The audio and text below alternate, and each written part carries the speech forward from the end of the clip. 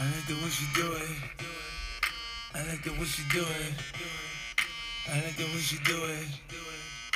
I like the way she do it. I said I like the way she do it. She put it back into it. Then she drop it low.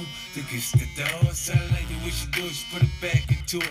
Let her ass drop like my 64. I said I like the way she do it. She put it back. Okay, people, welcome back. Thank you for joining us for part 3 of this week's Chin Check. So, in this last part, we take a look at Into Life, right, which is a short film. It's a biopic on the, ridiculously selfless and groundbreaking Ines Milholland, right? She was a suffragette fighting for the vote and other rights for women, and this takes a look at a part of her life, a really important, part, and it's great, right? So we're gonna talk about that, and then, people, we will be talking to the writer and star of the piece, Amy Walker. So, people, sit back, enjoy. This is a great one, trust me. Let her ass drop like my 64.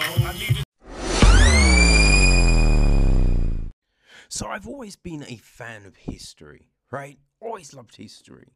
And so when you can combine it with film, film or book or TV, that is great. You know what I mean? Because you get to, enjoy like a load of things at the same time. And one thing that is always just crazy is when you suddenly learn these new things that you have never heard about before.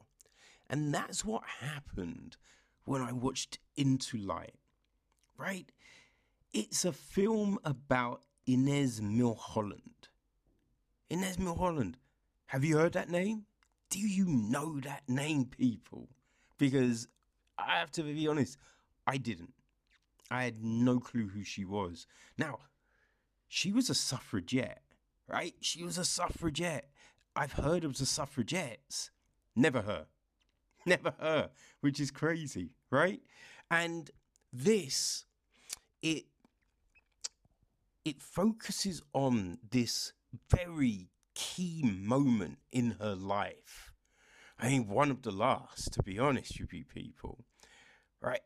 But it is so important. Right? So important.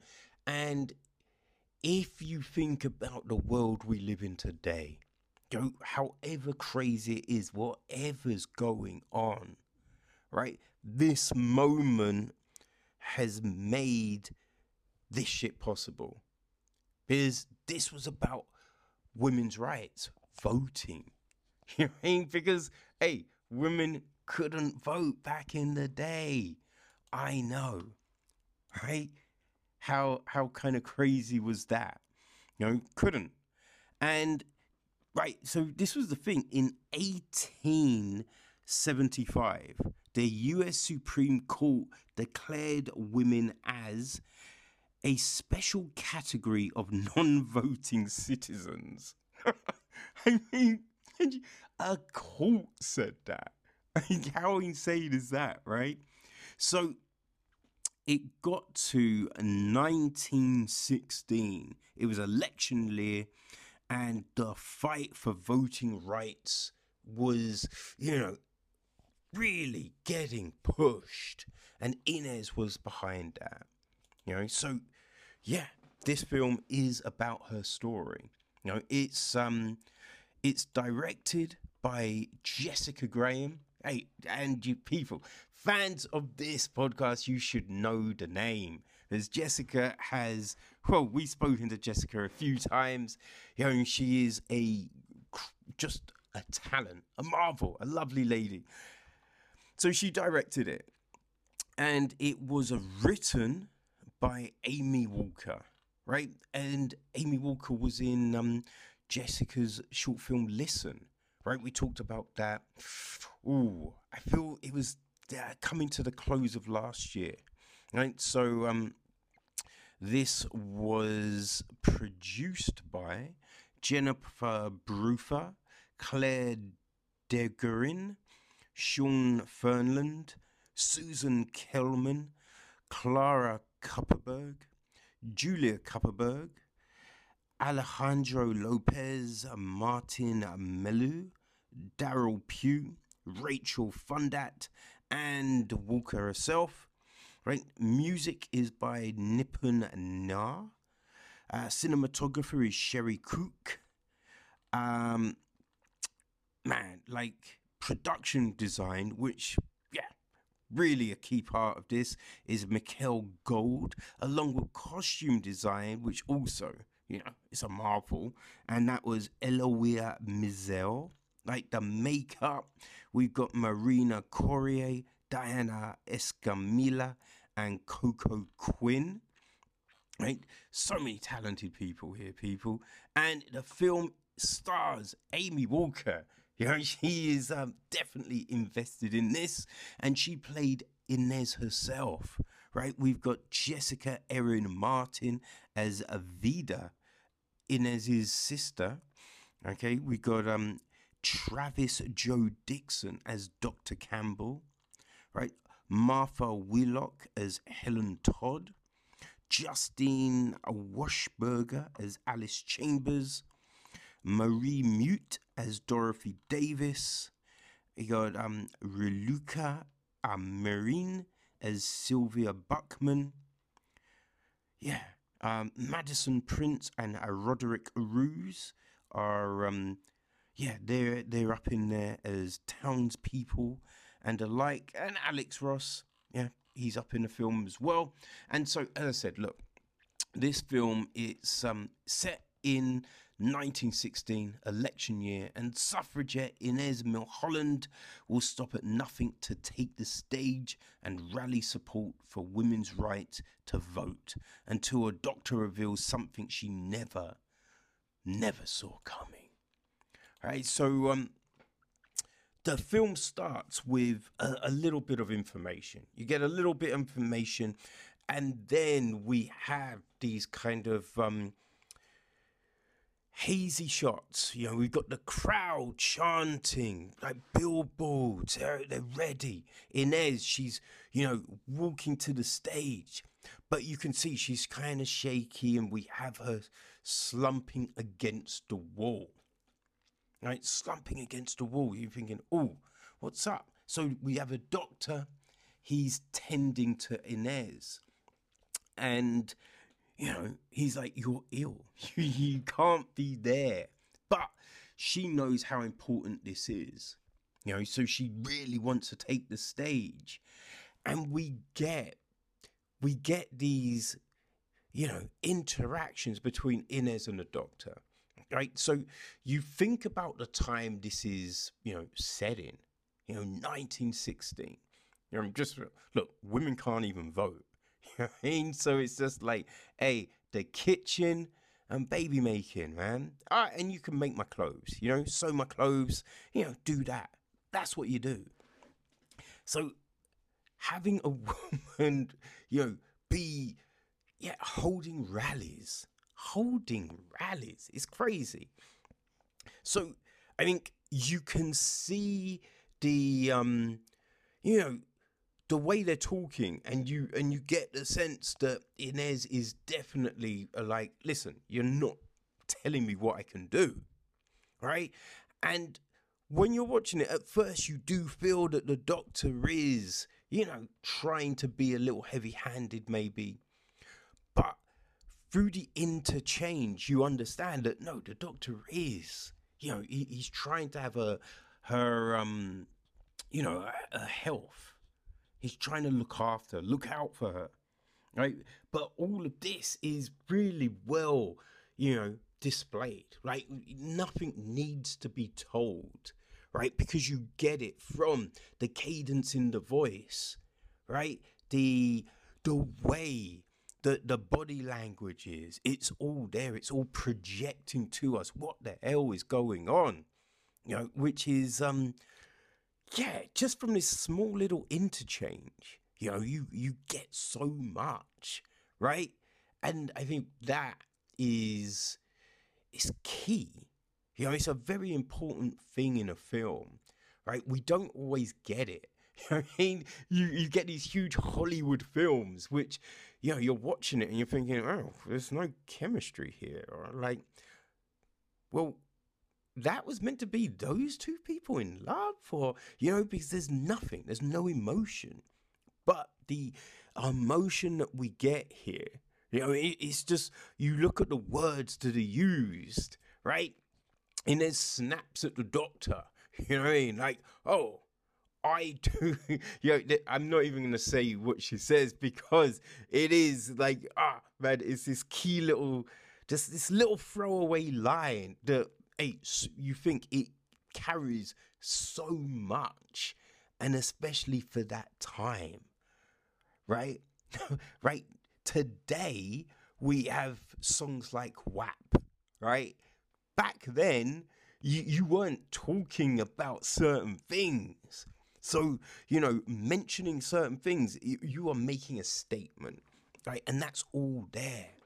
But I think one of the key things here, one of the big points of this film, is when Inez gets on that stage to talk. Oh, man, you get the goosebumps, right? Now, think of all those films that you've watched with speeches. Yeah, there's some classic films, right? With these poignant speeches. I mean, Braveheart always comes to mind. You got Malcolm X. You got Selma. They're definitely there. You have like everyone always talks about, like those points in Rocky, right? But there's these films with these poignant moments. Lord of the Rings, and it's the way in which it's told, right? It's the way it's packaged. Now here, right, you have Inez on the screen. Now we get a close up, and then there's this build up, the music, and it's not one of those things where, you have films and music is used. It's kind of used as a crutch, right? You're getting bludgeoned with it. Be like, people, this is the moment when you're meant to feel happy.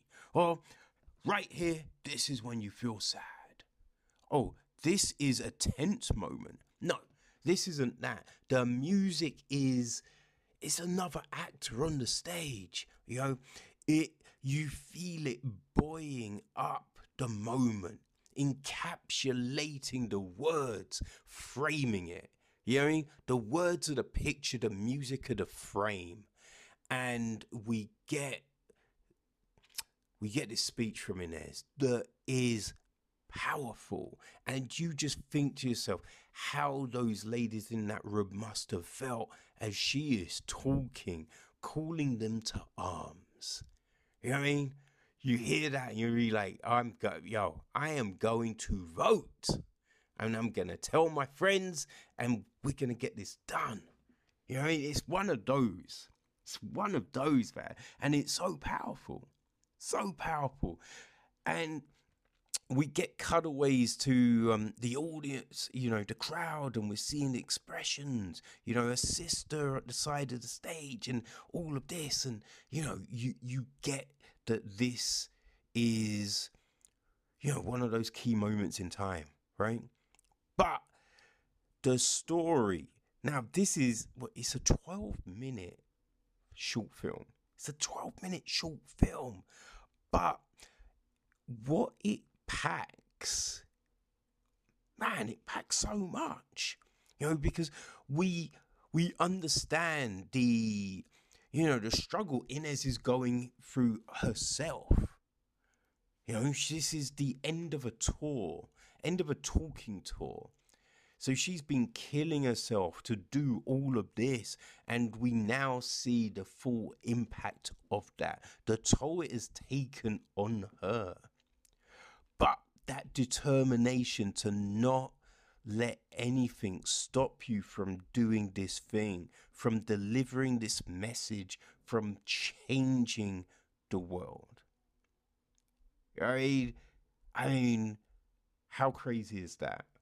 How crazy is that? You know, nowadays someone donates to a charity and they gotta talk about it on Twitter.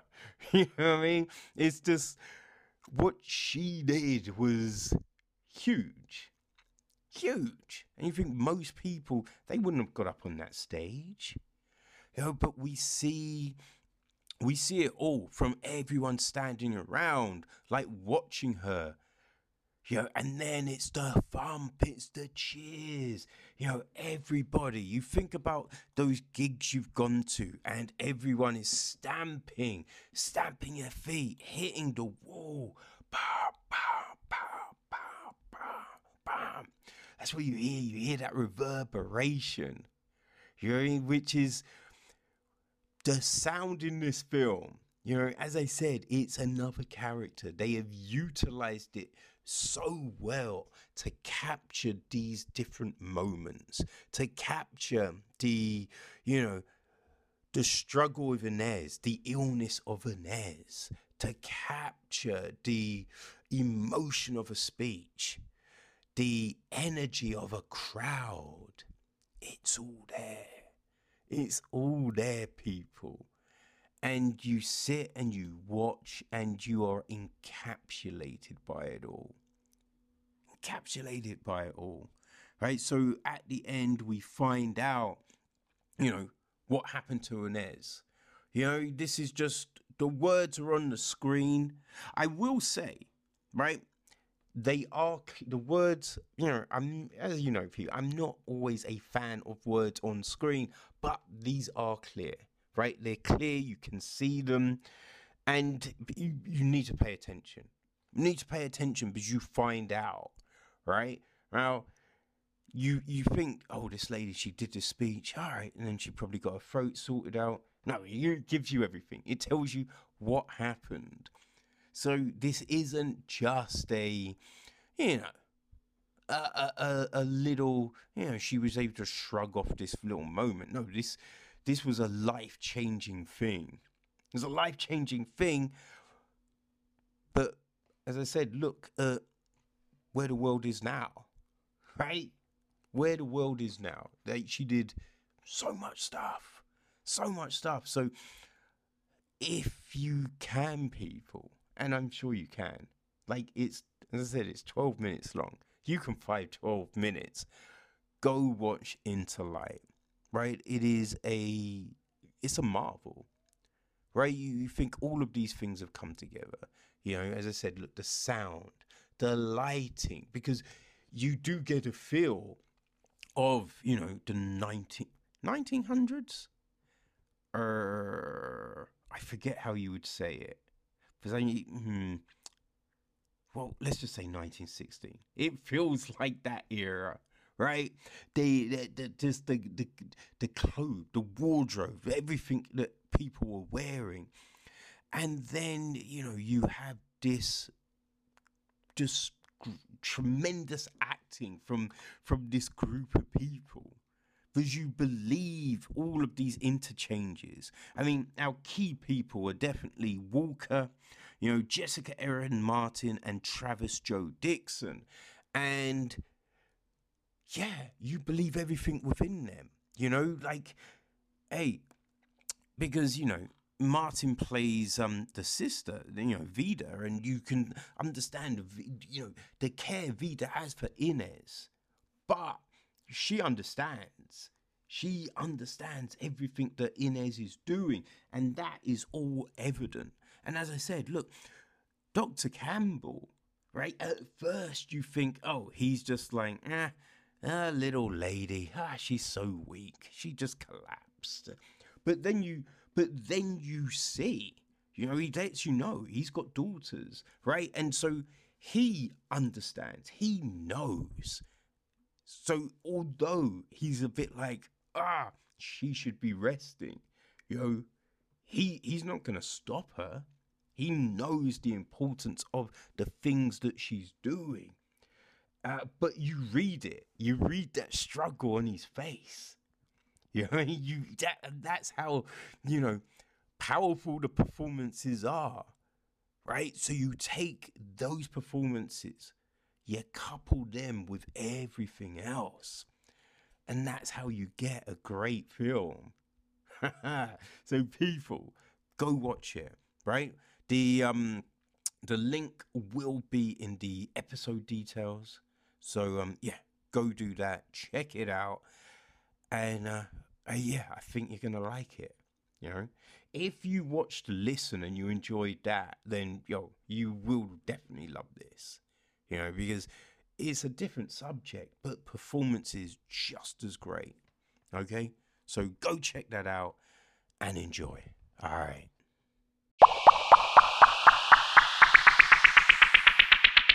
Okay, people, so now you've heard about it, why don't we hear from the woman herself, Inez Milholland? That's right, the writer and the star, Amy Walker. People, here you go.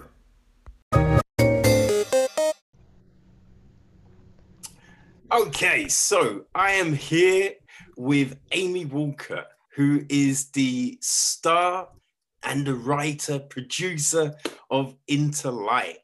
And, she's been in a host of other things. She's a singer. Yeah, you do plays.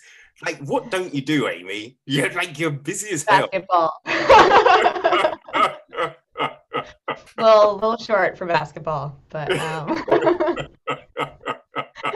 Have you got a good outside shot though? no, I have no shot at basketball. None.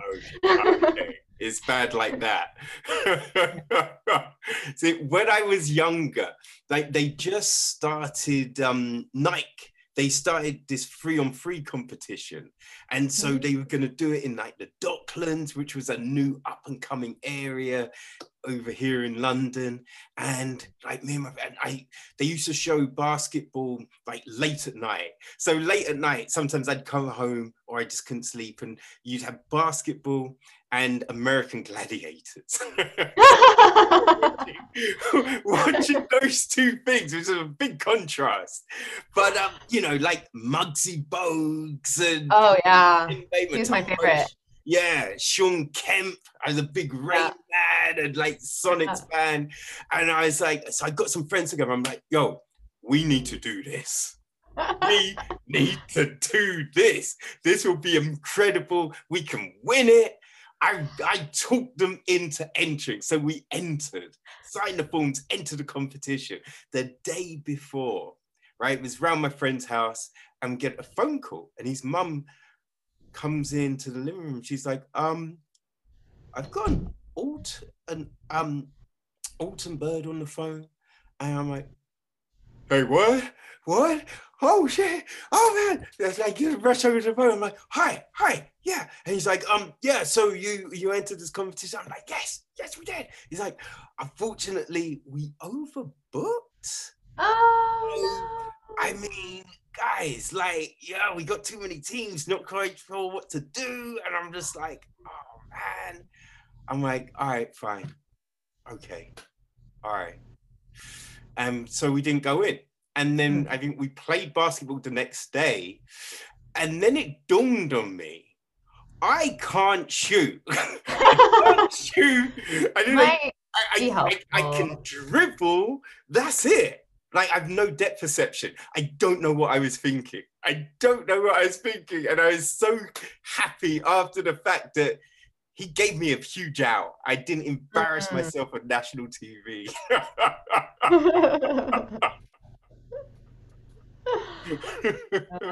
But it's fun as hell, though.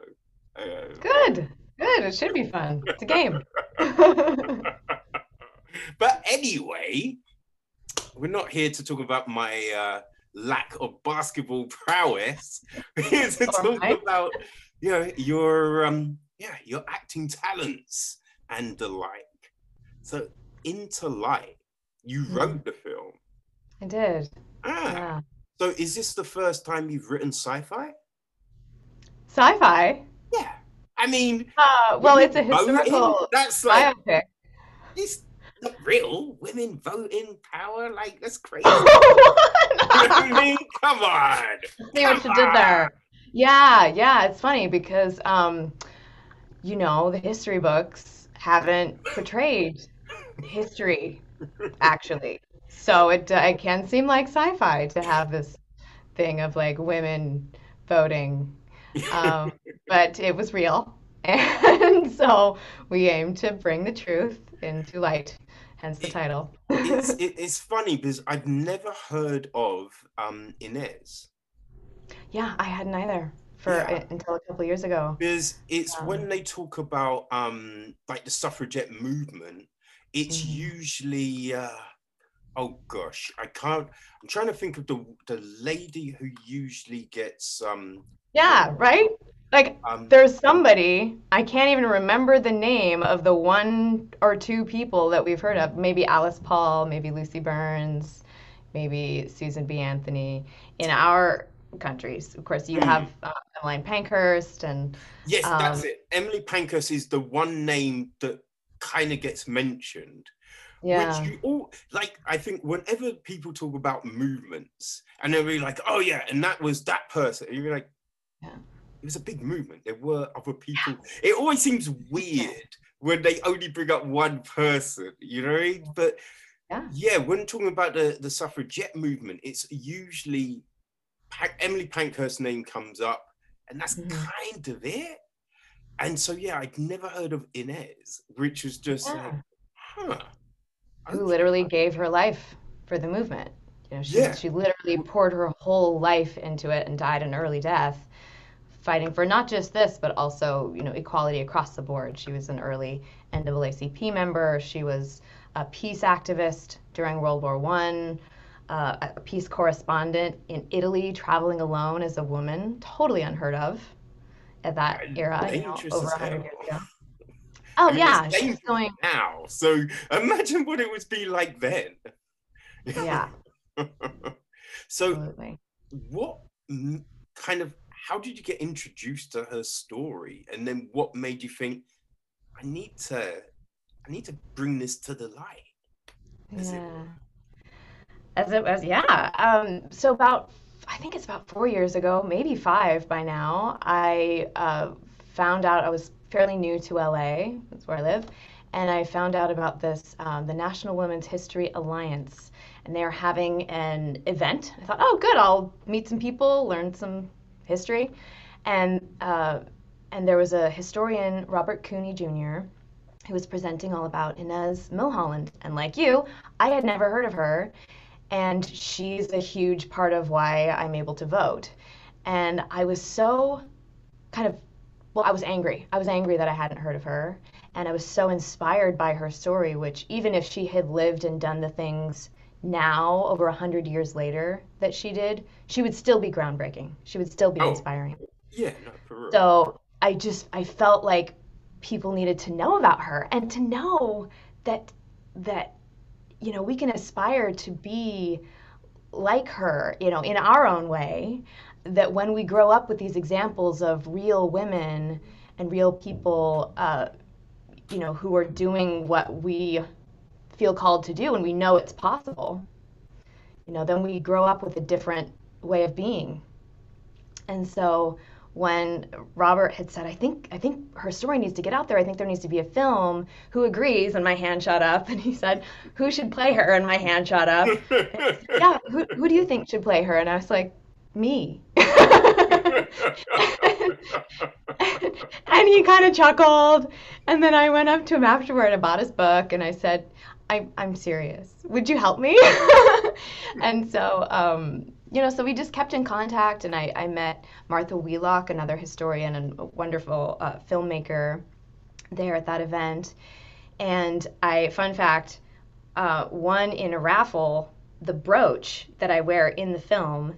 And then I had worn when I first played Inez, which was in my one woman show that I was taking around the world. I chose just a piece of her speech, the same speech portrayed in the film, um, and was performing it in Australia and London, here in the US. And people, regardless of gender, were really inspired by her story.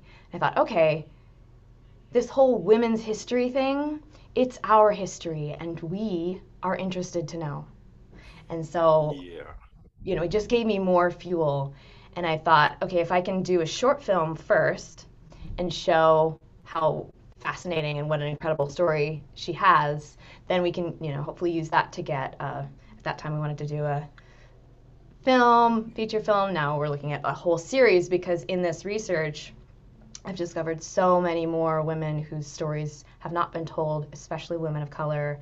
And I'm really passionate about getting a great team together, totally diverse, to bring these stories into light in the right way. It's time. It's time. Okay. And Yeah. I want to tangent off into that, but let's stick with this and maybe circle back to that. But I just quickly, who did Robert feel should play her? When you put your hand probably up, someone he'd heard of. Yeah. Yeah. So after you've met him, you've met Martha, who's in the film as well. She's on stage. She's on my right. And I actually voiced Inez in her short documentary film. We've had a couple screenings where we put the two together, and it's really powerful to see documentary and our short as well. Nice. So then what happened? What was the next thing? So the next thing was to write the short, and I needed to do a bunch more research, which I did and continued to do. and then writing the short, I reached out to Martha again and to Robert and asked them who else, who were the top historians for Inez, because I really wanted to do it right and get all the information I could find. And so also found Linda Lumsden, who has a wonderful biography about her, and John Tepper Marlin, who's a descendant of her family line, of Inez's family line. Inez didn't have children, unfortunately, but so yeah, and I wanted them to sign off on the script too. So in the drafting process, I made sure that I was, checking with them and getting it signed off. But for me, I love writing, and I mostly write to play the characters who I feel called to play. That I'm not being asked as, it's nobody else is doing it yet, so okay, let's do it. So I go into, well, especially if they're alive, but either way, I ask permission. I like to meditate on this person and ask permission. If it had come to me, then there's some kind of a connection that they came across my path in the universe. But I want to ask, what do you want me to do in service to this story? How do you want me to tell this story? Do you want me to also portray you? Do you want me to just write it? There was a lot of that discernment, and all the way through, because she was larger than life in so many ways. And she was so gregarious and poised from a really early age in ways that I was not. I was so shy. I was still something I work with. So to be able to fill those shoes is a tall ask for someone 5'2".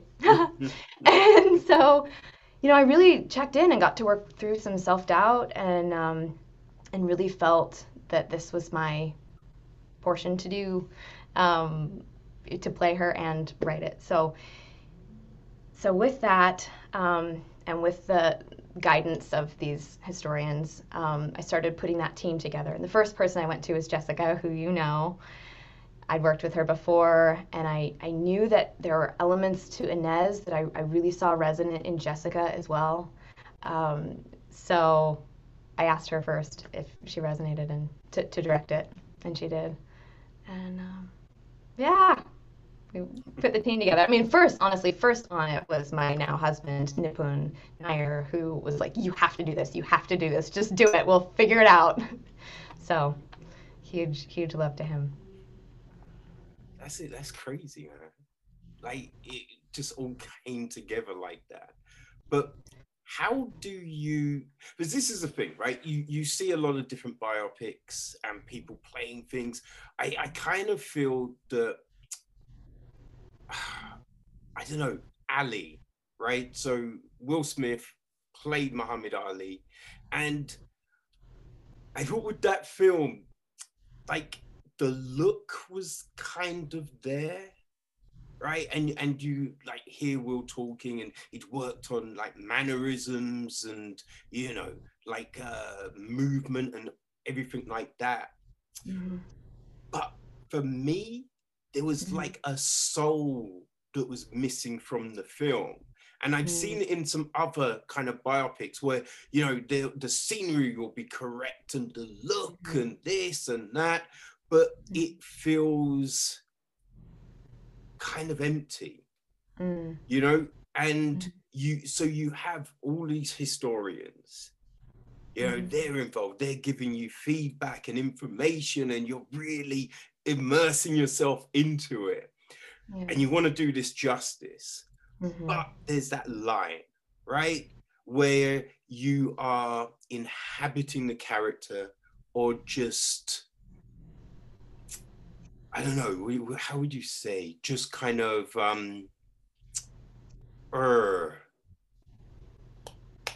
Acting. like, there's kind of like acting and just, you're like just duplicating. You're like a shadow, a silhouette, rather than a fully immersed being. And Yeah. sometimes, we see just these silhouettes in films and TV rather than the full-fledged person. So how do you, and how did you, right? Because I have seen it, and it was okay. It was all right. You did well. It was great. Like, I just thought, just from the speech and everything that was involved, there was a life, there was there was an energy there. And so you were able to, tread that line and get the information, but breathe into it. So how did you stop, all the cooks in the kitchen from messing up the meal, as it were? That was very convoluted, I realized. No, I love it. I love that question. It's the question when you're playing someone real or anyone. Honestly, for me, even a character is an entity that I need to be in communication with, in communion with, if it's my part to play them, whether that's for 24 hours for an audition, or for a project that I work on for months but never gets made, or for something that goes all the way through and gets to be, then the next part of it is to be received by the audience and received by someone like you. Yeah, so because you're always a character. You're always the person, right? Like, seeing you in different things, it's never, oh, there's Amy, right? It's there is this character, and even like, I think watching, because I remember I watched this and I watched oh, my memory is so bad. Was it Listen? I think you... Yes, Listen. And you wouldn't think you're the same person. I feel that speaks volumes. Because sometimes you watch things and you'd be like, oh, well, yeah, that's thingy, right? Rather than, damn, who's playing Hercules? Like, who's playing, you know what I mean? And it's just, I think that's very important with this whole thing of actually inhabiting someone and being and breathing life into them, rather than just being like a caricature or a puppet, as it were, kind of thing. Yeah. Absolutely. And it's a process, and it's an external and internal process. And for me, I have to keep going back and forth between them. So there's something very technical about how did she speak? How would she have moved? What would she be wearing? How would she need to hold herself? What are the accounts of her? I know that she had a low resonant voice. I know that she lived in London from the time of being about 12 to graduating high school. My cat has joined us. That's Captain Grayson. Hello. Hi. I know that so I know that she had a transatlantic accent, which I did utilize for the film, because there are accounts of that, and because she had a lot of, she was raised in a very well-to-do household. That was the vogue at the time, was an accent that's not quite British English, not quite American, but something that both can aspire to. So, knowing those things about her, sometimes it gets very, very technical. And then it's, I spoke a little bit about it when I was talking about the writing, but you have to keep giving yourself permission, and I think of it too as like asking permission and then receiving it, and it happens in layers. And until I have really given myself permission to go, okay, Inez was Inez. I'm not going to be literally her, but I'm going to be the her that needs to be brought to light at this time in this place now. And I ask for her support in that, and for her guidance as to, what do you want me to say with this? What do you want to say through this? And then I have to take it in. And for me, I feel like we are these kaleidoscopes. We have all these bits and pieces, infinite, every possible combination of picture in us, and we just kind of twist it around, especially as actors, as artists, but people, anybody. We do this. And then, all right, I'm going to take these same pieces and rearrange them, and now that same light is shining through, but what you see is a different experience.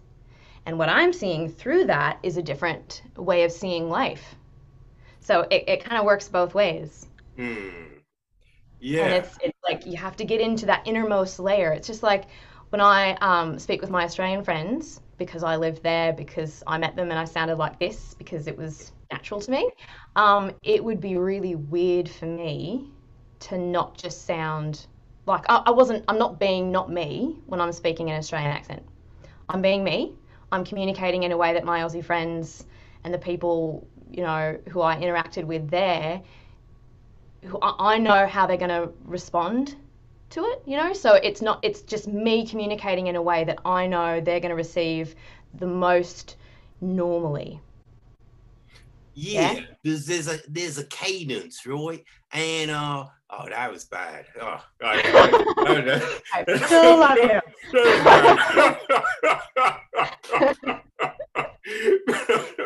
But there's a cadence, there's a flow to communication, isn't there? So it's within using tone and pitch and words, right? There's, going to certain situations, and certain words can ostracize you, can put you out of that flow. So I think we adapt, when we go into certain situations. So you Absolutely. fit in, you can get into that choreography of words that people around you are using. So no, all of that definitely makes sense. But then you have to kind of coordinate with everyone around you now on this set. So how do you then do that, bring them into the dance? Yeah, well, I brought in a dialect coach who was me, and because I was speaking with Jessica about it, and we definitely wanted the woman playing my sister, wonderful actress Jessica Erin Martin.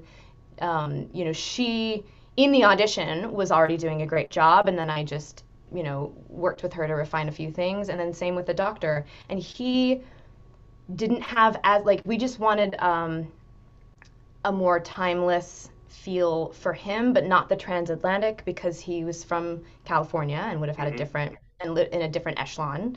A doctor is still well-to-do, but his accent was specific to him and to that time period. And so I just worked with them, but they're great. They picked it up really quickly and had already been doing their research. So, yeah. And the cool thing too that I want to mention about the doctor,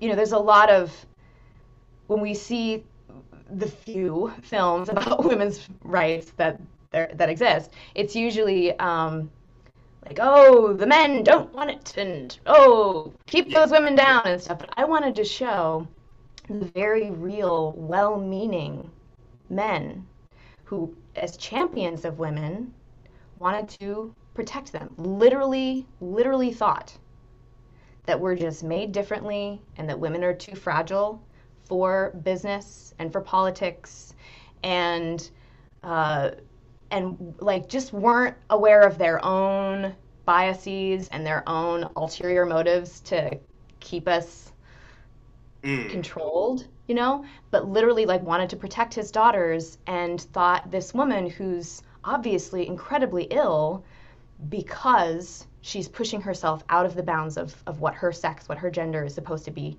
is capable of.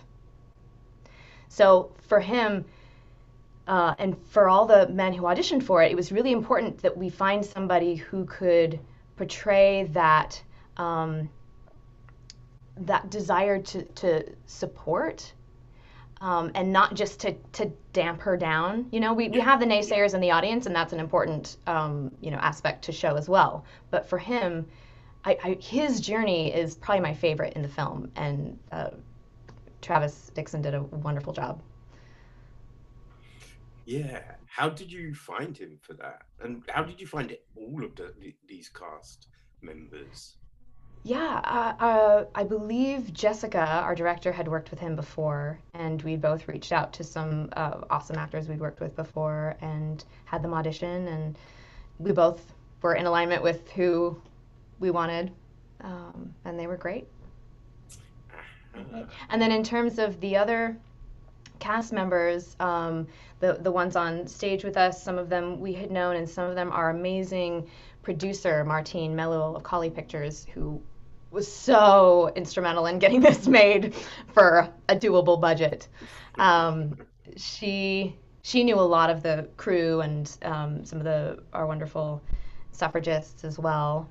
So and then for our extras, our background actors who were fantastic, we really reached out, in Facebook groups and on all the casting sites, but also with Martha Wheelock, who I mentioned before, one of the historians on it, who ended up being in the film.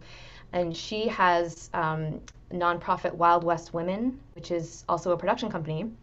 And they were our fiscal sponsor for this. So we were able to take tax deductible donations from people, also in kind, borrow or give people a tax receipt to be able to borrow equipment and yeah. all these things. So she has this mailing list, and she's very much a part of the community. So is Robert Cooney, who's the one I mentioned initially, I found out about Inez from. And so they put out to their mailing lists and to the National Women's History Alliance that we needed props, that we needed background actors, that we needed costumes. And we got a whole handful of background actors who had been marching in the suffrage centennial float of the 2020 Rose Bowl parade. And they had all their several of those women who have like the hats and, Yeah. the man in the, top hat with the suit and everything. Those were their costumes. They came in fully ready, totally knowing the story and the era, and they got to be in this production that they had been, imagining. So that was really special to have them be a part of it. Ah, nice. Yeah, I was wondering about all of that because I think when we think about films and all of this, like sci-fi seems like that's going to be the expensive one. But if you make something a little historical, it should bring down the costs. But then with something like this, you're thinking about, the clothing, right? Possibly having to make and find and source all of this, retro clothing. And you think, Yeah. that's not cheap. So being able to get these people, that must have been such a relief. It was huge. It was huge. Yeah, absolutely. And we got to borrow a lot of things too. Martha had some costume items. Some of the people on those mailing lists I mentioned donated costume and prop items. We got to, borrow from wherever we could because, as you said, it's a huge expense. And taking care of these clothes is a huge expense. So we were grateful that even the dry cleaning place gave us a discount, and we just everywhere we could, we told them the story and said, look, you can be a part of something beautiful and important, and we will give you all the love and credit and a tax receipt. So it was special to have people jump on. Nice. So why this moment, right? So out of Mm, all the stages of her life that you must have been looking through and thinking, what made this what, 30 minutes, right? mm. The Yeah, minutes of the life that you're like, this is the story, right? This is the yeah. thing that will resonate with people, that will speak to people. This is the moment I need to bring to the stage. Like, why Mm. this? It just came to me. It's the to me the climax of her life, and I had a very clear um, image of something that we actually didn't even end up using, but just like I had this sort of the rush of the crowd that, and then like stomping, which we did use, Mm, and then her feet on the steps going up to the stage, and the contrast between who she needs to go out and be for these people and the reality of the fact that she's got this, terminal undiagnosed autoimmune disease, and she's run herself ragged doing this tour of 50 cities in 30 days by train, getting in at 10 p.m. and giving a speech on the back of the train, and then um, giving another speech that next morning at some society breakfast. And um, so so I knew that I wanted to show kind of the basement, like this, the cold hard reality of her struggle with what she was able to be in that moment for the people. And so that to me was that piece is cutting back and forth between those. ah. So you have this moment, you think, right, I want to tell this story. I want to tell this, fragment of the life, right? So structuring that, Mm, right? How did you then work that? Because I really liked, so we have the moment, and I think it can frustrate me at times, music within film and TV, right? There's a mhm, lot of times it's like, oh, music's all right, I'm meant to be happy now. Oh, so this is a sad moment, and oh, this is obviously funny, and it's mhm, just like it can be very clunky. Being like, mm, people feel this, and it's just like, uh-huh. when music, it's a character, right? Mm, It's not just a prop; it's a character. mhm, It's atmosphere, mhm, and so with this, and you have the speech, and then it's the slow boom boom boom, and it rises up, and it's just like, oh, you get those days like when you hear a powerful speech, and then you have the music, and it's just like, oh damn, okay, all right, let's go. You know what I mean? yeah. So what made, wait, did that come to you when writing or in the moment when filming, like post-production? You're like, oh, let's add, a rise to it here. Like, how did all Mhm. that come together? Mm. Well, it was definitely in the seed of my vision for it. It was in the script to the extent that I could, imagine it then. But the beauty of the filmmaking process is that it's totally collaborative. Mm, So my husband, who did the editing, he did the sound design. So all the when are we hearing the steps? When are we hearing the crowd? What does her illness sound like internally? That's all him. He also did the composing, and then the sound mixing and some visual things that we needed to do to augment the crowd. So then he and our director Jessica Graham came together to make that happen and figure out how to realize that. So there's the idea, but then the how part, that's like 98% Nippon. And this was my first experience of writing something that was as big and beautiful as every biopic I'd ever seen and dreamt of from the time I was tiny, because that's always been my dream. Like the epic is to play real people and to do it beautifully. This is the first time that the finished product is everything and more that I had imagined, and totally the same feeling that I had imagined. But he knows how to do it. So So was yeah. that part of his wooing game? He'd be like, if I knock this out of the park, maybe I should say yeah. If it was, I don't know. But no, I mean, like, I was already.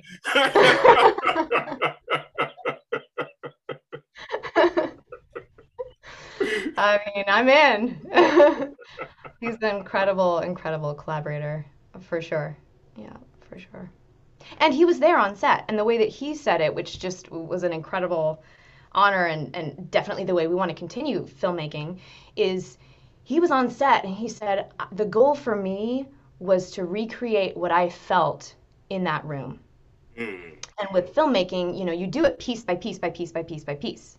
So you don't have, it's not all there happening at once. You've got lights, you've got cameras, you've got weird stuff behind that wall, and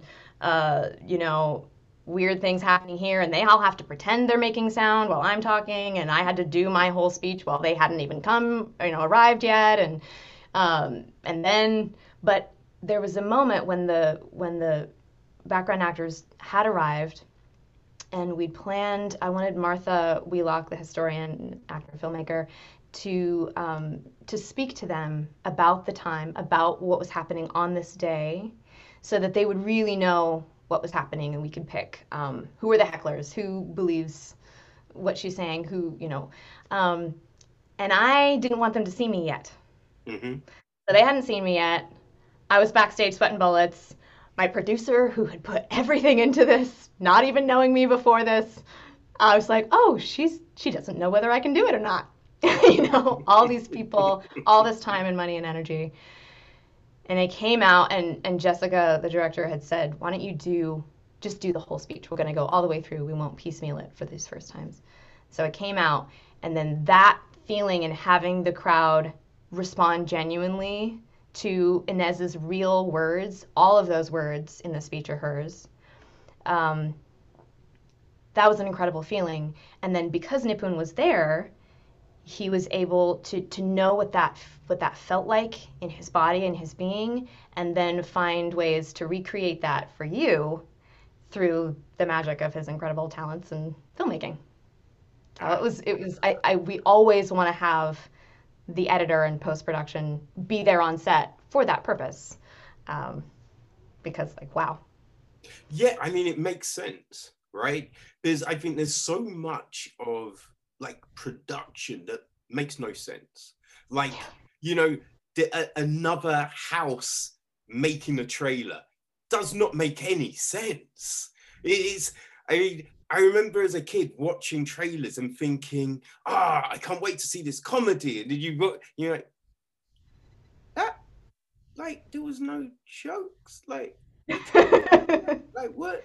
And then you then discover, the director doesn't do the trailer, and the trailer is made sometimes long before the film is finished, and hence the Suicide Squad, the Packle, you know what I mean? And there's so many. I think it was Rush Hour. The trailer for that was just nothing like the film, and so all of there's so much that does not make sense. So having the editor and the composer and those people on set to kind of just soak in that vibe and experience, that seems that should be film 101, right? You know what I mean? Yeah, when possible. It's not always possible, but if they can come for at least one day, one crucial key day, then it's always a goal for me now, knowing what that was like for him. Yeah, and it's funny you mentioned how so much of it doesn't make sense. The location that we used, it was actually all the same location, but it's reverse. It's actually the stage is down on the first floor, And then everything we did as the basement is this alcove up on the top floor, and then the stairs are going into the attic. So they Okay. were perfect when I was scouting, and I was like, oh no, it's all here. It's just we have to pretend it's this way. Oh, it's Strangest Things. It's the upside down. Yeah, right.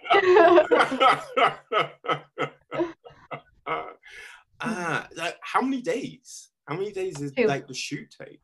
2 days. Huh. Okay. How long? Like, what were the hours like? Uh, let's see. That first day was the speech and everything in the stage theater location. Hmm. Um, I don't remember because I was out getting there early. Not maybe 12 hours. Nothing, not 16. And that depends on, so the extras were only there for 4 hours. Yeah. A couple of them stayed longer to get some of those shots coming up the stairs. But we wanted to really respect everybody's time, and especially because they were there just for goodwill and food and credit and being a part of something beautiful.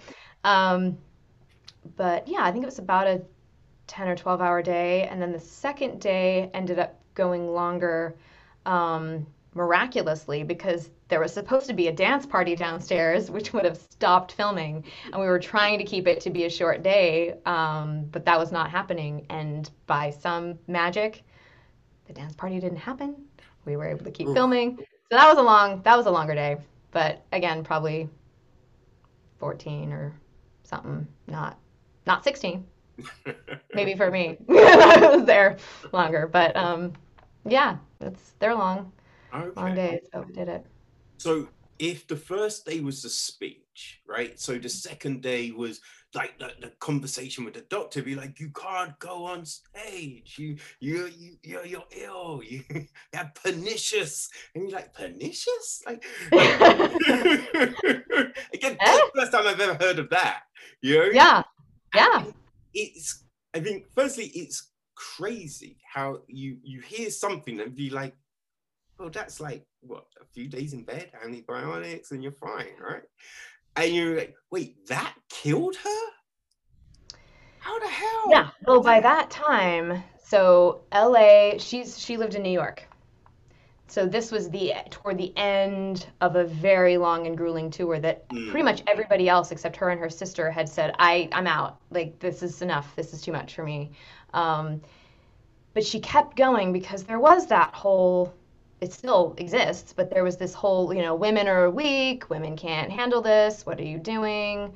Um, and so she really wanted to push past that. She mm, had, before she left, she had really acute tonsillitis, which when you're giving speeches, not fun, not fun. So she was actually like draining pus, literally, and her teeth even were. We didn't want to mention all of the things because it's a little extra, but like her teeth were even um, infected, oh, and yeah, and then anemia. So she would just get totally exhausted, just completely exhausted. And then they were giving her, as you maybe saw in the film, the helpful medicine of arsenic and strychnine. yeah. So, The fact that those used to be medicines is just like, right, wait, yeah, leeches what? too. Oh, you're weak? Let's suck your blood. Yeah, so there was that. Um, and and so we were at that point where it was beyond, she was beyond. But she still would get up and do the whole speech and like ride that energy from the crowd and stay for hours after. Even with this, she stayed for hours after, answering questions, shaking hands, doing all the thing. And she would think she was fine, and then she would totally collapse. Mm, Um, and so then it was only, I think it was 3 weeks later. I mean, she went pretty much straight to the hospital and stayed in the hospital until she passed. So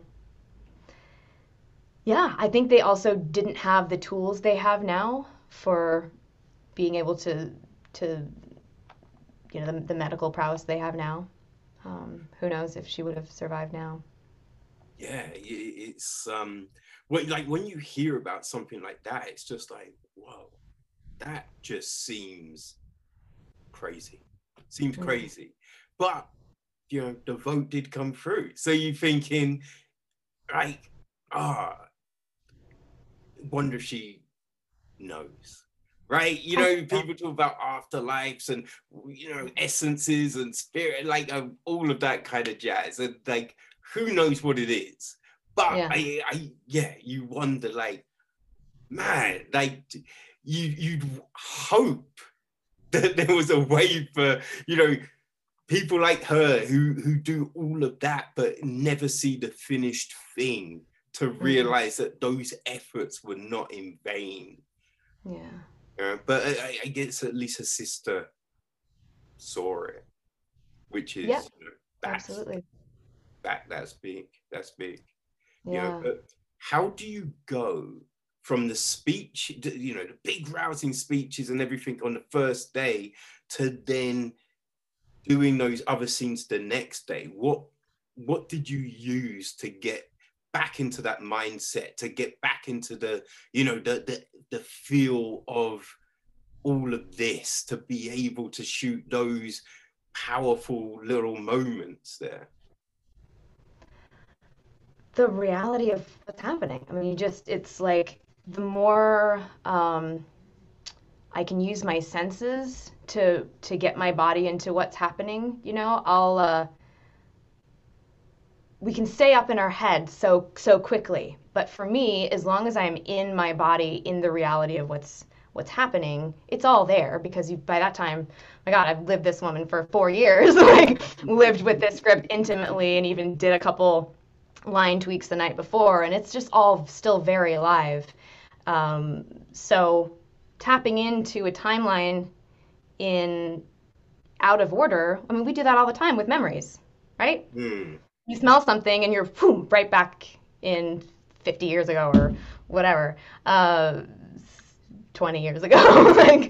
But it's all still very real. So as long as I've lived in that and fleshed that out, and as long as I can then be really present to what the actors are giving me in that moment, and what I can feel and remember for in the scenes that we're filming of having fainted on stage and coming back, remembering what that was like and the need to be there. As long as I stay in my body and present, then it can speak for itself. Hmm. Yeah, no, yeah, it was really just fascinating, those conversations, right, between the doctor and Inez, because as you say, like, at first you think, oh, is he just like, little lady, you better get back to the kitchen and understand your role.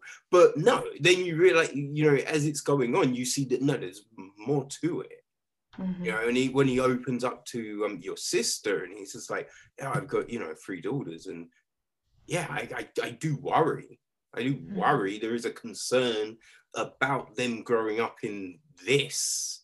So Mm-hmm. you kind of see that complexity within him, but even with the conversations with it's not just straightforward. Like, you get a sense he does understand what you're doing, but it's just like he then still knows that you're gonna kill yourself, and it's Mm-hmm. just what can I do here? Mm-hmm. And you get all of that just from those small little moments, which is Mm-hmm.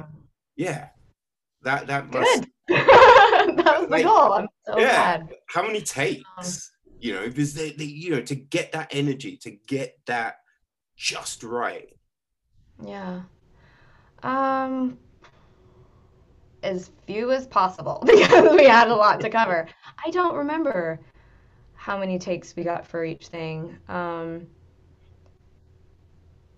You know, honestly, I don't remember. It was different depending on each piece. And we actually, 2 days for 8 pages is actually pretty great. Like that's a doable amount of time. Um, but we wanted to get it right. And then, of course, there's all the technical stuff too. So I don't remember, at least I don't think there was any time when we had to push it less than 2. Maybe a couple times where we got 2. That was it. And we had to move on to the next scene, and you just hope that it's there. But, Jessica is very clear and knew exactly what she was looking for. And our incredible Emmy-winning DP, Sherry Kauk, knew exactly what she was going for in terms of, the frame and what she was capturing on film. So they know when it needs to go another time. Yeah. And they were willing to, if we felt like, nope, there's something else that I didn't bring that time, give me one more, they would, we would do it. And again, thanks to the dance party not happening, we had that luxury of getting to go a little bit longer. So nice. So then you were in post-production. Like, how long did that take? What was that like to go through it all and then decide, all right, we need to keep this, and that doesn't actually work as well now you're seeing it, Yeah. Well, we shot on February 10th and 11th of 2020. And so by the time we started post, we were basically in lockdown already here in LA. So it was like our entire post-production process. Gratefully, Nipun and I had moved into our home. And so, we had the studio that we could be in, and we had this whole rig of like iPhone to Zoom to this thing to show Jessica what was happening and for her to see us. And so it took time. It took quite a bit of time to edit that down because, because we had shot on 8K. We'd shot on 8K. So that's massive footage. It takes a long time to deal with. So there were some technical reasons why it would take a while, but also there are a lot of different ways that we could put it together. And we wanted something a little bit straight. We wanted it to feel like, ooh, I haven't seen this before, but I'm familiar enough with the medium that I want to go for this ride. I can trust you that you're going to take me somewhere pithy and that it's going to feel like I'm in a time and place. But then once we kind of got it to a place that was too straightforward, really, for what we wanted, but it was all there, then Jessica very wisely said, okay, Nipun, take it and just be an artist, and you cut it the way that you feel it. Don't worry about, we kept aside that version. You just go and put it together how you feel it. And that was where, because there was this whole beginning thing where initially with the script, people had said, well, we need to know more about what's happening here. So I had written like a prologue thing that my sister Vida says, and we had the found footage or the archival footage that we have in the end, we'd had in the beginning, but then it was just not working and it was feeling like a documentary. And so he really then took that and put together the beautiful beginning that puts you into that, and then, carrying us through. And then there were tricky things like the faint. How do we cut in? Because we had a lot of different angles with that. And then there's this one piece that's kind of like a running joke of love, which is the hallway sequence. Jessica had a really clear image, and she kept calling it, I want it to be the grotesque blossoming of Inez's illness, like that she's just sort of bursting through this hallway in this way. And so that, especially for the sound design, that took a lot of iterations to get, like, how do you portray the grotesque blossoming of Inez's illness through sound design and these images. So he edited it, and then because he was also doing the sound and the composing, a couple things that normally can happen simultaneously had to happen in a linear fashion because he was the entire team. So it took a while, but bless him, he took that time. And then we got this, Martine had worked before with Maxine Gervais, who is an incredible award-winning colorist who did Black Panther and Pacific Rim and The Witches recently. and she colored our film. Ah, So that was amazing and brought it to a whole nother level. okay. Yeah, you know what? I always thought that it's maybe you just use different filtered lenses on the camera. Because then you can't control anything. So the whole when you're capturing that image, you want to capture as much information as possible. You Mm, want to shoot in log so that it looks all, if you've ever seen where it looks really desaturated before they've done anything, it's because white holds all of that color information. So then you can play with it.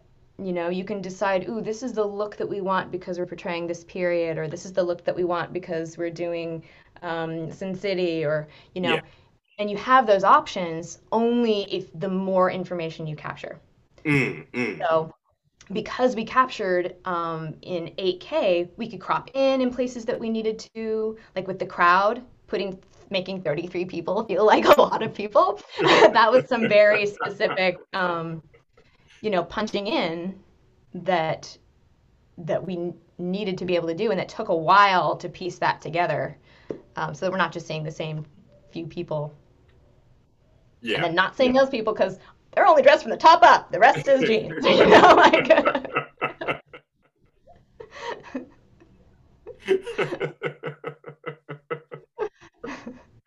Oh dear. So Yeah. when did you first show it? Because within lockdown, cinemas closed, everything like that. So what was that? How did that work out for you? We reached out to the National Women's History Museum, and we did a sort of a pre-screening with them. So last year, 2020, was the centennial of the 19th Amendment being ratified, which is the amendment giving women the right to vote. And so it was a big year of celebration. A lot of celebrations that were planned had to get changed or Mm, scrapped because of lockdown. But we did a virtual screening, and we had a way that people could even register to vote when they signed up for it. So we registered over 200 people to vote, which was really cool. And then we paired our short film with Martha Wheelock's short film, Inez Forward into Light, Inez Milholland Forward into Light. Um, and the title of my film is a nod to her film, and both of them are quote from Inez directly of forward into darkness, leave behind the night.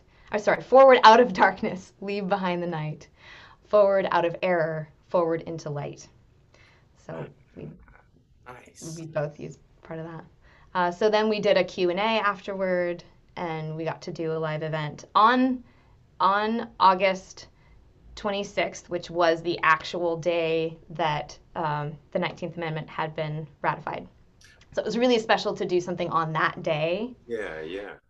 in honor and to do that together. And then we'd been submitting into film festivals, so we've now in our sixth film festival, that's actually going to be at the drive-in. Mm, And Quinn and I are going in Oregon, the Oregon Short Film Festival. It'll be at the drive-in, so we'll get to see it big finally. Yay! So is this gonna be like, yeah, the first time you'll be there when people seeing it? Yeah, yeah, Aha. yeah. Oh, that would Still be an each in our own experience. cars, so you Yeah. won't be able to totally feel them, but more than digitally, where all they can do is like type, yay! Yeah, because yeah, like a digital, premiere is, you get the film out there, but it's not quite the same. So Mhm. actually being able to, you know, be in a place with people experiencing it, that will be something special, I imagine. Yeah, yeah, for Hmm. sure. And is there going to be, so it's happening at this drive-in? Will there be And one in Nevada. We got into the Nevada Short Film Festival. oh, okay. Yeah. When does that one take place? March. All the links of it all are in my link tree. So Linktree/Amy Walker, you'll have all of those links for it. Yeah, we'll throw that in the episode details so people will be able to make sure that they know what's happening, and Yeah. yeah, be able to get down and see this this great short film. Yay. It's also on Amazon, so people can see it there. But I'm really excited to see it on the big screen Mm. too. It's, it was shot and it's got a wide. We shot in CinemaScope, so it's meant to be on a big screen. Oh man, that's gonna be something. Like for when you've been in something, what is it like? From seeing it on a small screen to then actually seeing it projected onto that huge screen with the proper sound system and everything just resonating. Like, how does that kind of impact you? It's a huge feeling. It's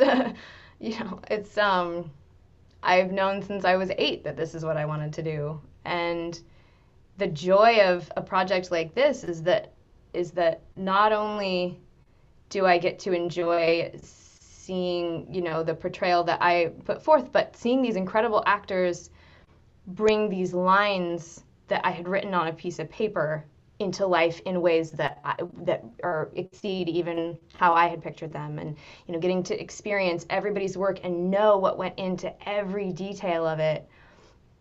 That's just exponentially more thrilling because I know who made that prop. I know how hard that was, and how many times we worked on that one little moment, and there it is. So getting to produce and write and be a part of that whole process is a whole other level of fulfillment. But even just writing, and it's different because when I'm only dropping into act, which is also really fun because it's a lot less pressure. It's fun because you get to go for the ride. You don't know what takes they chose. You don't know how they put that together. And oh yeah, good call, changing that thing. And okay, I didn't even see it that way. And now you brought something in that I hadn't known was there. I didn't know you were going in that direction. Maybe they didn't know they were going in that direction when I was on it. But then it went into a whole other, opened itself up into a whole other place. So you don't really get to go for the ride when you've spent thousands of hours on it, but it's a different ride. And it's like you just love everybody. Oh man, yeah, this is incredible. It's incredible. Like, and the historians and everyone that have spent their lives looking into all of this, what's their reaction been? Incredible. That's been the hugest gift to receive to me, is the people who spent more time than I have in her story and envisioned her, because there's no film of her. There are pictures, but there's no we don't have any audio samples of her. So this is not the first time she's been portrayed. She's been portrayed on film in a couple other ways, but not how I see her. As she's been portrayed kind of like weak because she fainted, but she was a flipping firebrand. She was totally leading the charge, and she was in all the newspapers and out there flirting and having huge fun, while being very specific and clear about her goals. And so to have historians, take the time to write really specific emails and share what it meant to them and how my portrayal is how they had pictured her, that's the hugest compliment. No, that must be great. I remember watching like Lord of the Rings, Peter Jackson's Lord of the Rings, Yeah. and going, oh yeah, that's how I envisioned the Two Towers. Oh damn. Right? Because when someone else takes something that you've like read and immersed yourself in, it's just like I mean, they're not gonna get it right, and it's not gonna and then you watch it and be like, oh yeah, that's how I saw it. That's how I saw. Oh damn, yeah, that's the thing you want, right? You're trying to do that, but God damn, it's hard. Yeah, but it's also really fun. Totally worth the agony and joy and work. Right. So what next? You've done this, Hmm. right? You've taken this, incredible woman and brought just this point of her life to the big stage. So yeah, what next? Definitely, I would like to bring her whole story into to life on screen, and I'm really, really dedicated to bringing, as I mentioned, bringing the stories of so many, particularly women, people of color, whose stories we haven't heard, and have been seen as sort of peripheral when they were in the center of the movement. And this is our history, and we need to be inspired by them because they're flipping amazing. So I'm really excited about continuing in this vein with this particular movement, um, and other movements. But then also I'm co-writing another feature, really different time and place, that I love and I'm super passionate about, and have some other projects with my husband as well at Soulfire Creations, our production company. And then I'm also an actress. I love to, I audition, and I'm currently in a play reading over Zoom because that's about all we can do these days. As a With the Riant Theater, the Black Experimental Theater in New York, that was written by Martha and Kay, her writing partner, and it's being directed by the director of the Riant Theater, Vander Fisher, I believe is his name. He's fantastic. And so that's on Sunday. It'll be broadcast on Zoom, but we're doing what we can with backgrounds and all to make it come to life. And in that one, I play Lucy Burns. So she's probably one of the suffragists who, in this country, we've often heard of Alice Paul and Lucy Burns. She was one who was jailed and force-fed and worked tirelessly for the effort. So that's a huge honor. So when you say Sunday, you mean this coming I Sunday? mean, the 21st, yeah, Ah, the 21st of February. So I don't know if by the time people see this, it might have already happened, nope, but nope. This okay. will be coming out tomorrow, Thursday. So Amazing. yes. So people, it's happening on Sunday, right? Yeah, So what time on Sunday? So people can, like, the yeah, information, we'll put it in the description. But yeah, like, right. what time? Do you know the time? Yeah, 5 p.m. Pacific, which is 8 p.m. Eastern, which is probably really early for you. I don't know what that is, GMT, but if people are in the States or in somewhere where that time works, I let's see, don't 5, know. 6, 7, 8, 9, 10, Yeah. 11, 12, 1. I think it's about 1 a.m. your time. Oh yeah, that's fine. 1 a.m. That's still party time. Yeah, it's short. It's a one act, and it's very historically accurate. And there'll be a Q&A after, which will be fun. Oh, great. And is once it's aired, is that it, or will it be up for a period of time for people to? That's a great question. I don't know. I don't know. I'll find out before this goes, and we'll put something in there. Okay. Yeah. How much time went into that? There's it's a reading, so it takes a. You don't have to do maybe as much, but you still need to get into that character and visualize. And so yeah, what was the process? Yeah, it's a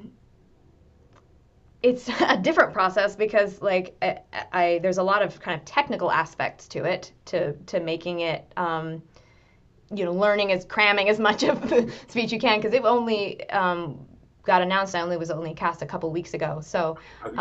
I've been researching her as much as possible and getting some great books and just immersing myself in her story, and then we've got only a week of rehearsals, Oh. and so far they've been pretty technical in terms of like when to turn on your camera and what background to use and all that good stuff. So it will have a little something extra. but yeah, it's a different. I didn't get the luxury of as much time as I got to take with Inez. Mm. But I'm really passionate about her story too, and I'm excited to look more into her and see if maybe there's something else to do with Lucy Burns.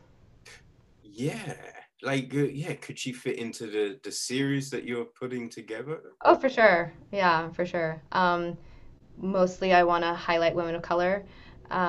So we'll see how it all works with the collaborators on, but she's totally a part of the scene, so she'll be somewhere in there. Yeah, yeah. Now, with this, like, if we can just touch on this series, because I am fascinated. Yeah, I mean, I can't really. It's not formed yet, so No, I no, can't really. Yeah. yeah. But do you envision you're picking people from different periods of time, or is it people that connect in some way, or like how are you Yeah. kind of thinking? Yeah, covering the suffrage movement, which in our country lasted about a little over 70 years. So more like a patchwork of, if you have this woman's story arc and it goes over here, but then on this day she met this woman and this is her Yeah. story arc, and on this day they were all in a room together and this is her Mhm. story arc. I love how we can take these deep dives into different um, eras um, through that movement. Yeah, yeah, yeah. And I like how, that kind of thing. Did you ever see a show called Easy? It was on No. Netflix. Yeah, I think I want to say it went for 3 seasons, but it followed a lot of different people. And like, so each episode had different characters in it, but because it was set in this place, you sometimes, they might go to the coffee shop, and in the background you're seeing people that were from the last episode or will be in the Mhm. episode kind of, coming. So yeah, Yeah. it's like, because we all inhabit this space, so it's Yeah. just, yeah, I like how, these things can get interwoven and everything like that. But Me too. yes, I mean, it's definitely a rich period to kind of pick from.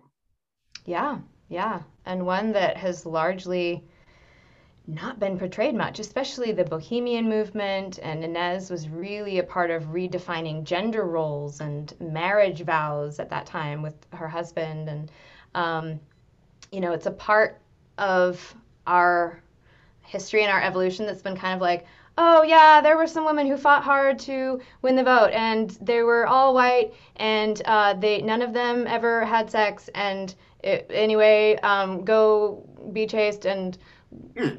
don't do drugs. Yeah, Okay, well, there's your yeah, history. that's Back the to the way men and the wars. It's like not the truth.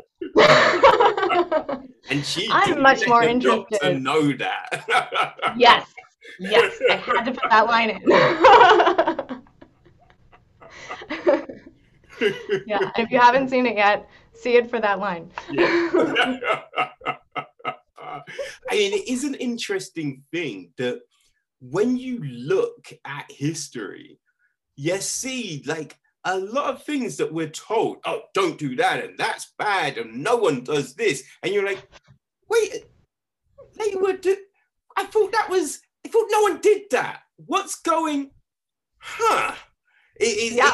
It's crazy that we're not given all of this information. Yeah. Like, does this frustrate you? Right? Because Yeah. I know at the moment in the US it's Black History Month, which is I hate these months. Right? I think in England it's I want to say October. I think it's September or October, one of the two. And yeah, I hate it because you during that period suddenly you see, oh, there's a program on this person and this, and they'll do like, oh, you might see a few more adverts with like, Black leads, or if it's Women's Month, it's women leads and things like that, and then it goes back to normal after that, and it's just like, can we just stop? Can we just teach history? Why are we segregating our history into, oh, this is, Latin month and women's month and black month and blah, blah, Because we're not blah. there It's yet. just like, history is history. Let's just tell these stories. It's crazy. It makes no sense to me. It makes sense because there's a very, very well-designed oppressive system that is Oh, yes. working Like, to it makes oppress sense those in that voices. regard. So we're not there yet, Yeah. We're still at that point where we have to, okay, can you handle it for a day? Can you handle it for a month? Chip away at that fragility and just see if you can handle it and see if you can see yourself a little bit more in this person and see if you can honor these, like listen and feel the reality of these lives. Mm. And as we're doing that work, yes, absolutely, I think they'll eventually become irrelevant. But until then, we just have to keep chipping away and Yeah, working together it would seem like and that. amplifying voices. Now, with Inez and the illness and everything like that, right? I was just kind of thinking about this just the other day, literally, when we talked about doing this. I just started to suddenly, sometimes your mind goes to places, right? And there's one thing that always seemed odd to me, right? When you're reading, the Bronte sisters and people like that, right? And it's just like, and she saw him walking through the field, and she fainted, and you're just like, wait, what? And it's always just, and they turned and looked, and she swooned and fell into the chair. I'm like, wait, that doesn't happen. Like, people don't just fall down like that. And it's just like, and then thinking of that, and it's just like, do you think that was a detriment to, movements, and it made people's, like Inez's work harder because the way literature and things were written back in the day, when this pen went to paper, as it were, it was written that, women faint all the time and they can't handle, and he told her and she couldn't handle it and she collapsed. And it's just like craziness like that. And then that made people think, oh yeah, women can't handle this information, and they need to be, very delicate and whatnot. Yeah, well, I mean, again, very carefully designed stories that served the fantasy of being the savior as the dude. So, like, she better have something wrong with her so that I can save her so that I can be the hero. And then, oh, I want him to be the hero. So even those few writers who were women who were able to be published better play into that fantasy. Yeah. Also, they were wearing corsets. And I don't know if you've worn a corset. There's not a lot of breath there. So, like, they literally had shallow stairs and benches so that they could take a breath. And then make it up the next one upstairs. Like, I mean, you'd understand. And when I say I don't, I should reframe that because I'm like, I don't think you understand. No, what I mean is like when you kind of look at history and you look at plays and things like that, and people in corsets, you think, oh, it's clothing, right? And you don't understand what that did to people, right? It's suddenly, I think I was doing biology, or I was looking into something, and then you hear about, oh, it moved people's insides. These things, they're not just decorative, they really just messed you up. Yeah, which was just like, oh damn.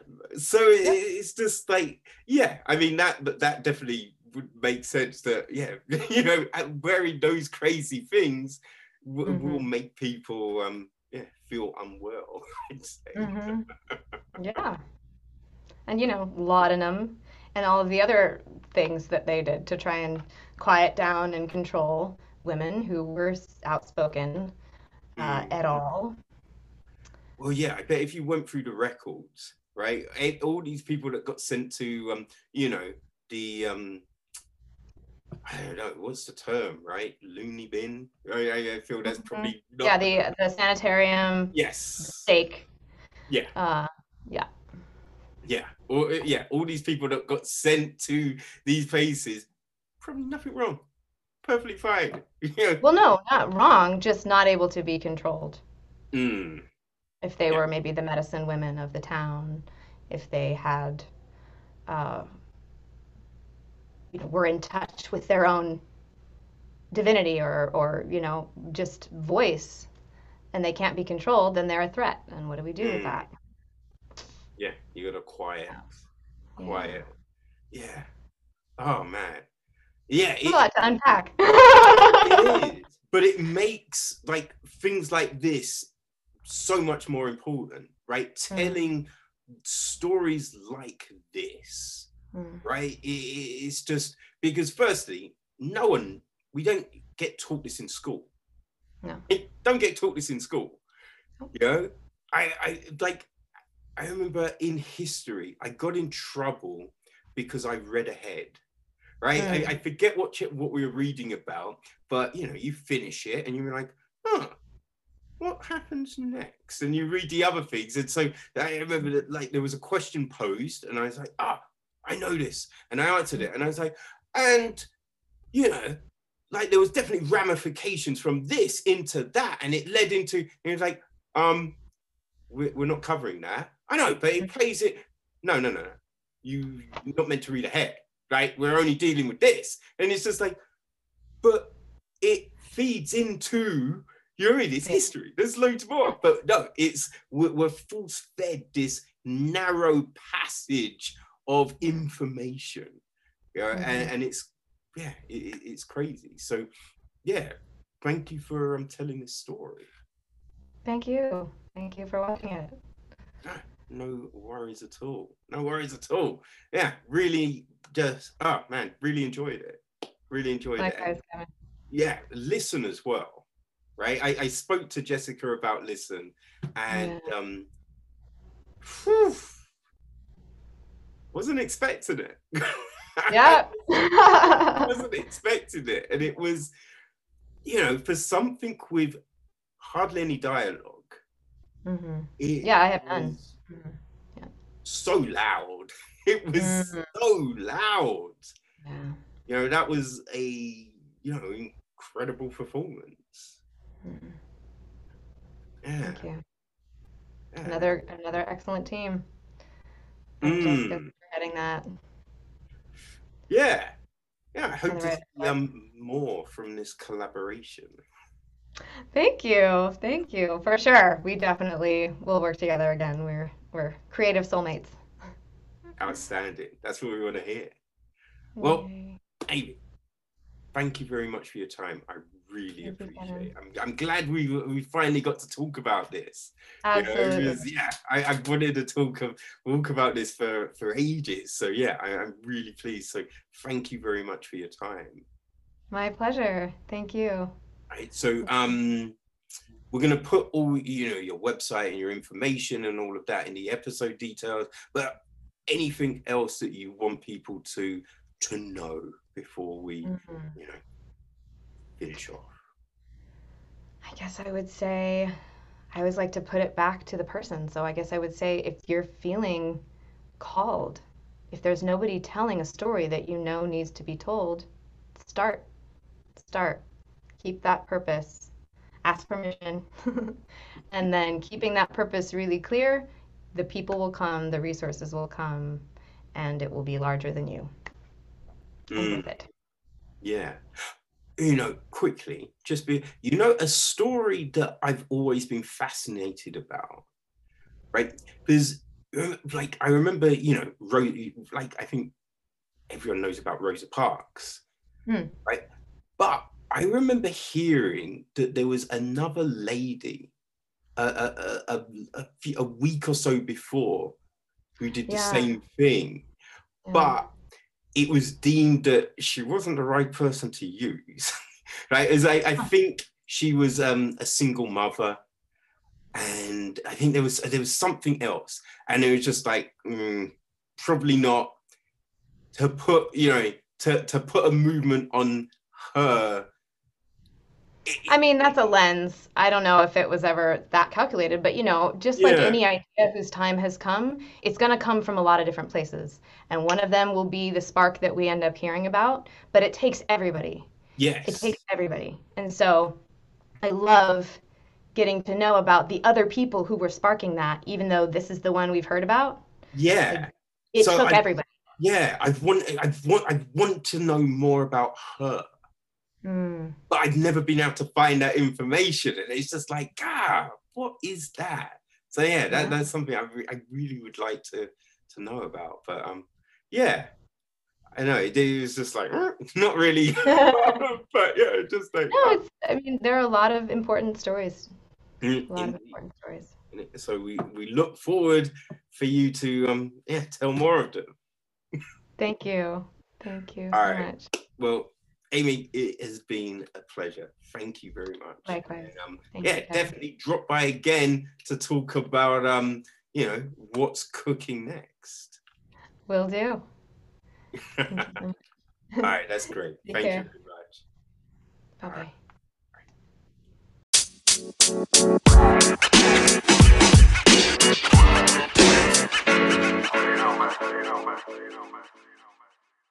Okay, people. So yeah, that's it.